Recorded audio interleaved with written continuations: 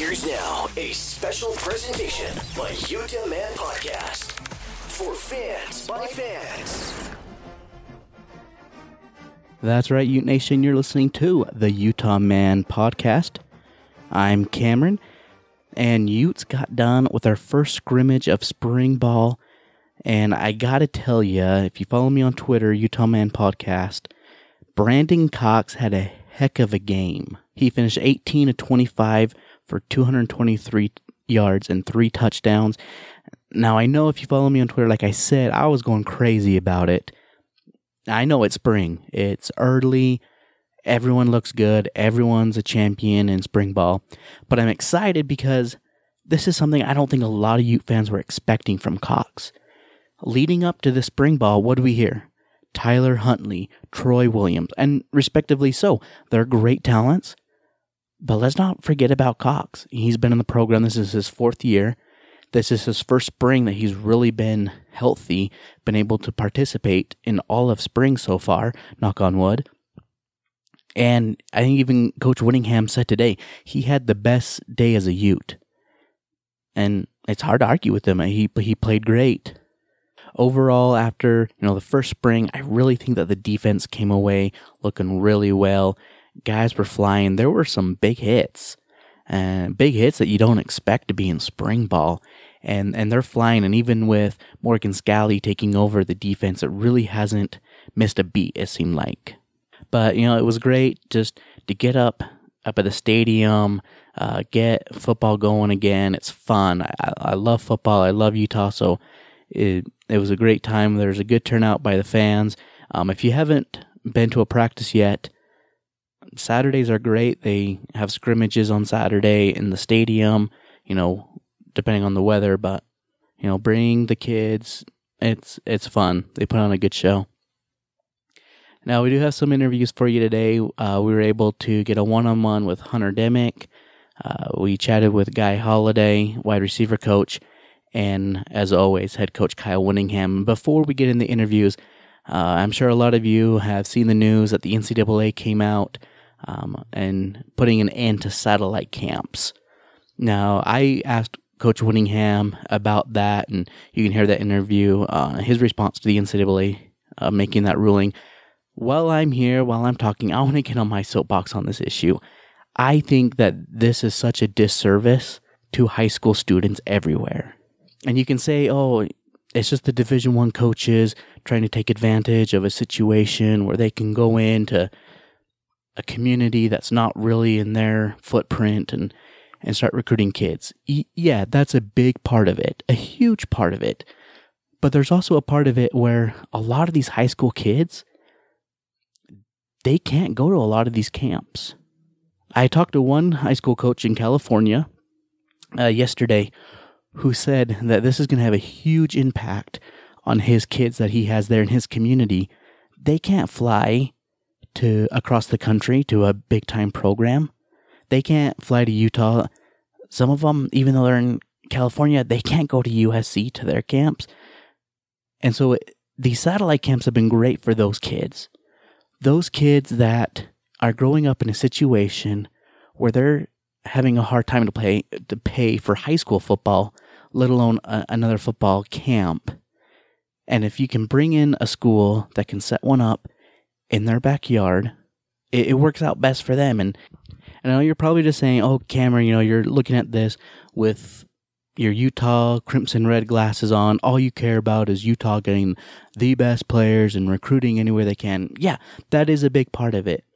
But really, the NCAA always says they're about the kids. They're about the student athletes. This isn't helping them. If they wanted to do something and say limit on how many satellite camps that programs can do, then yeah, that's great. But just to completely take them off the board, I think is doing a really disservice to high school football players everywhere. Anyway, that's my 2 cents. I don't know if you agree with me or not. Feel free, to give me your opinion on Twitter, Facebook at Utah Man Podcast. All right, and I'll get off my soapbox off this. Let's get to some interviews, and these interviews are brought to you by our great sponsors at DoubleTree Suites by Hilton, Salt Lake City downtown. 110 West, 600 South. I know vacations can be expensive. If you are like me and you like to do a staycation, to stay locally, stay downtown, give DoubleTree Suites a call, 801-359-7800.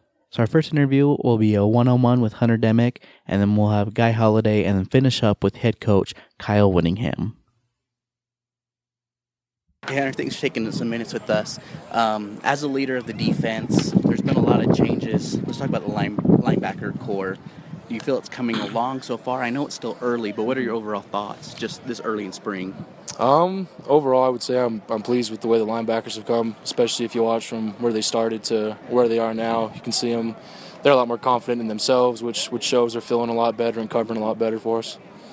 And, I mean, not only linebackers have changed, the coaching staff has changed, mostly with the defensive coordinator change. Yeah. How is that going along now with Peace being gone and Morgan coming in?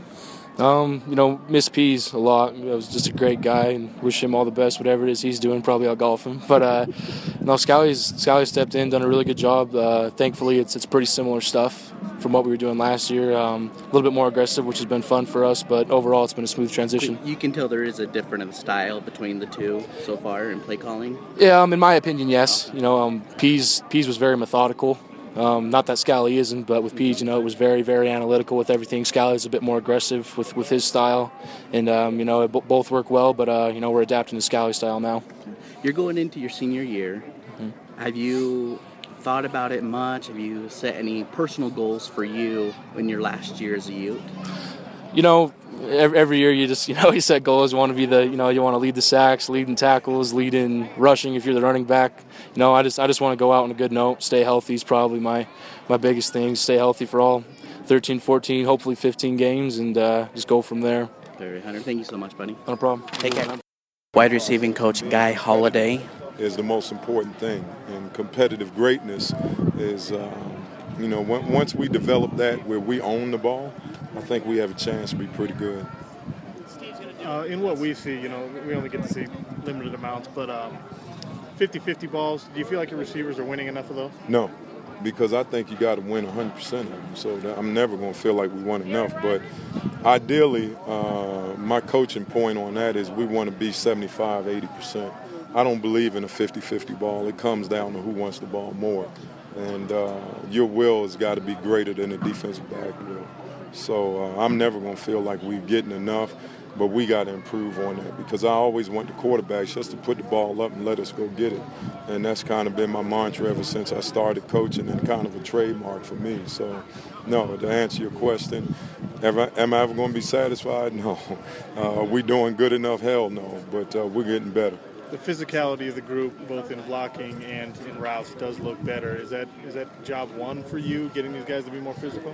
That's job one anytime. I think, Coach Whittingham's reputation is building a physical football team. And, I never thought that receivers can't be physical. We got to play in the run game hard, and every play is your chance to take it out of a DB. And particularly when you're running the ball, you either the giver or the taker. And I always tell my guys it's a lot better being the giver than it is the taker. So hopefully we're getting that point across. So Caleb Rep and Corey Butler-Bird had both kind of been split at positions, and now they're full-time wide receivers. What are you seeing from them so far? Well, Corey was performing the best out of all the receivers up until, he's got a little injury, but he'll be fine. And then Caleb today, I thought, really stepped up. And his skill set is not as defined as some of our other receivers as far as his quick twitch and things like that. But he's big and strong, and I thought he played strong today. Went and really got the football. Head coach Kyle Whittingham. Troy was not out there today. Troy will not be able to practice the rest of spring ball. It's nothing major. But it's something that will keep him out for the next couple of weeks, so that's unfortunate. Really could have used the work, but in the big picture, he's going to be fine. And this will give Brandon and Tyler more reps, and they've got to take advantage of those opportunities. And I was going to say, Dominic Hatfield will be available to media starting Tuesday if anybody wants to talk to him. Tuesday will be the day that he'll be back in the mix with that. defense week in a row, no takeaways, which is very good for the O and very bad for the D. So that was our forte last year was takeaways. We were in the top 2 or 3 in the nation taking the football away, and we got to get back to doing that. The painfully slow start by the offense, is that because of the D line or? Partially. I mean, it's both. It goes both ways. The defense was ready to play, the offense wasn't. Some missed opportunities by the offense early on. Some penalties, some silly penalties early, false starts, things that shouldn't show up. Overall, the scrimmage was very clean penalty-wise, but early on it was too many things that were putting the offense behind the chains. Hey, Coach, what does Troy missing the spring do to the quarterback battle? It puts it on hold. We'll have to continue in the fall because, in fairness to Troy, he's going to get every opportunity, and so he's going to be in the mix the first of fall camp, and we'll see how things go. Now, there's obviously a lot of work that Brandon and Tyler are going to get these next 2 weeks that could add to the equation. That will add to the equation, but Troy will get his opportunity again in the fall. And what did you think about Brandon and Tyler today? I was pleased, especially with Brandon. I thought Brandon may have had his best day as a youth. He was poised, made some nice throws, did a nice job running the offense, and I think it probably was his best day as a youth. And Tyler's got still a lot to learn, but he's got so much upside. His ceiling is extremely high. He's just got to get the freshman mistakes out of his system, which they're getting fewer, but they're still showing up. Wallace Gonzalez had a good day today. Yeah, he had a coming out day today. Wally was very productive. He's athletic. He's got size. He's got agility. He can make you miss. And so he's starting to come around. He has such little experience playing the position he's playing. He was a baseball player for a lot of years. All he has to draw upon really is wide receiver experience in high school. And so it's been a learning curve for him, but he's starting to figure it out, and that'll be great for us if he can continue on make the plays he did today. If he can continue that. You had the 50-yard pass from Cox to Rep. Yeah, it was nice to see Caleb Rep make a few plays. He's been kind of quiet this spring and hasn't really done the things we were hoping he would do, at least to this point. But today he did them. I mean, that's what we expect out of Caleb. How'd the offensive line play today? Not bad. There was a few sacks. I think we had maybe 3 or 4 sacks in a 90-plus play scrimmage. And the running game, there was not a lot of room in the run game. We need to do a better job blocking that up. But they're making progress. They're making progress.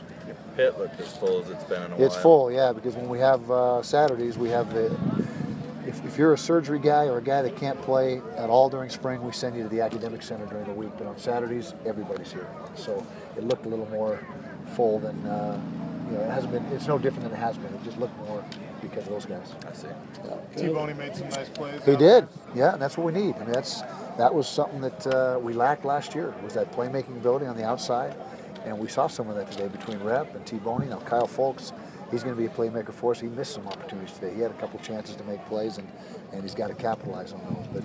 But as a whole, the receiver group has made progress these last 3 weeks. Do you have to have a go-to wide receiver in the Pac-12? No, I don't think you have to, but you got to have a couple guys at least that you get a lot of confidence in, and can make the plays when they have to be made. And whether that's just one guy or 2 or 3 guys that can do it. But I don't believe you have to have a guy that's the guy every time in that situation. I think you got to have a lot of confidence in your quarterback, and that he's going to put the ball in places where if it's not us that's going to catch it, nobody's going to catch it. And so that's a situation where it's a case by case basis. I think right now, Tyler Huntley, he's a really dynamic player, and he's not afraid to put the ball up in any situation, and sometimes he's got to make a little more judicious decisions, but it's great to see his aggressiveness and his confidence. You bring up judicious, and it seems like Cox in a lot of those especially red zone situations all spring seems to kind of find the right balance to make good decisions. He's shown a lot of poise, and like I said, he's playing his best football since he's got here, and he's been able to stay healthy. That's the key. He's been out here the whole 3 weeks, and I don't know if he's been able to complete a spring since he's been here. And so this is what he's capable of. It's just in the past, it's been a matter of him not being on the field. Sorry, also I came in on the tail end of this, but Troy, what's the status of him? He will not be able to finish spring. So in the short term, he's out, but in the big picture, in the long term, he should be just fine. And I also came in a little late. You mentioned Corey Butler-Bird. Is there anybody else that's not going to be finishing spring? Not that we haven't already addressed. Yeah, there were several guys that were not going to be involved at all, and then the guys that we've already, I think we've covered every guy that is not going to be able to finish. J.J. Dillman's iffy, and he could probably finish, but we'll probably keep him out, just voluntarily, because he's got nothing to prove. I mean, he's a guy that's played a lot of football for us. There's no reason to push it to get him out here any sooner than we need to. Who's your returners right now? Booby Hobbs would return punts if we had to do it tomorrow, and kickoff return is still a work in progress. Yeah, it's kind of tough to replace the production, especially with Corey out for you. Yeah, very tough. And Corey Butler-Bird would probably be our kickoff returner had he not got injured, but right now it's up in the air. But it's going to be tough to replace Covey. I mean, I think he was second most yards in the Pac-12 last year, just overall yardage, and so we got to find someone to pick up that slack. And it looks like Booby is the guy. Kyle, last year you after every game you said you got to improve the throw game. Yep. Do you have any idea in your mind as far as the percentage of throw versus run? What's your philosophy in that? Overall, where we'd like to be 50-50.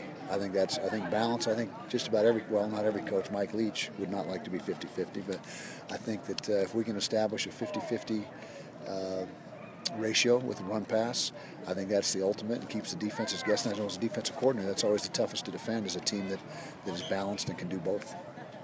Have you seen a change with the wide receiver group since holidays? They're working hard. They've had a great work ethic. Their focus has been outstanding. We still need to make a lot more plays, but things aren't going to change overnight. You got to give him a chance for his presence and his teaching to get some traction, and I think that's starting to happen. But we're just in the infancy of that. Are there any players that are going to be arriving in fall camp that'll figure into the return battle? Yeah, there's several that returned in high school, but I can't say for sure that they will, but they'll get opportunities come fall. Yes. Just taking a step outside the field, have you any thoughts on the NCAA ruling on satellite camps? We have utilized those the last few years, and we think it's been a positive for us. But to be honest with you, if it's there, we'll utilize it. If it's not, we're not going to lose any sleep over it. We'll just follow the rules and do our deal. And there was many years where there was no satellite camps, and so it really as long as everybody's on a level playing field, and there's no advantages or disadvantages by conference or anything like that, I think it's fine. So I don't know if that's an opinion, but that's my thoughts on that.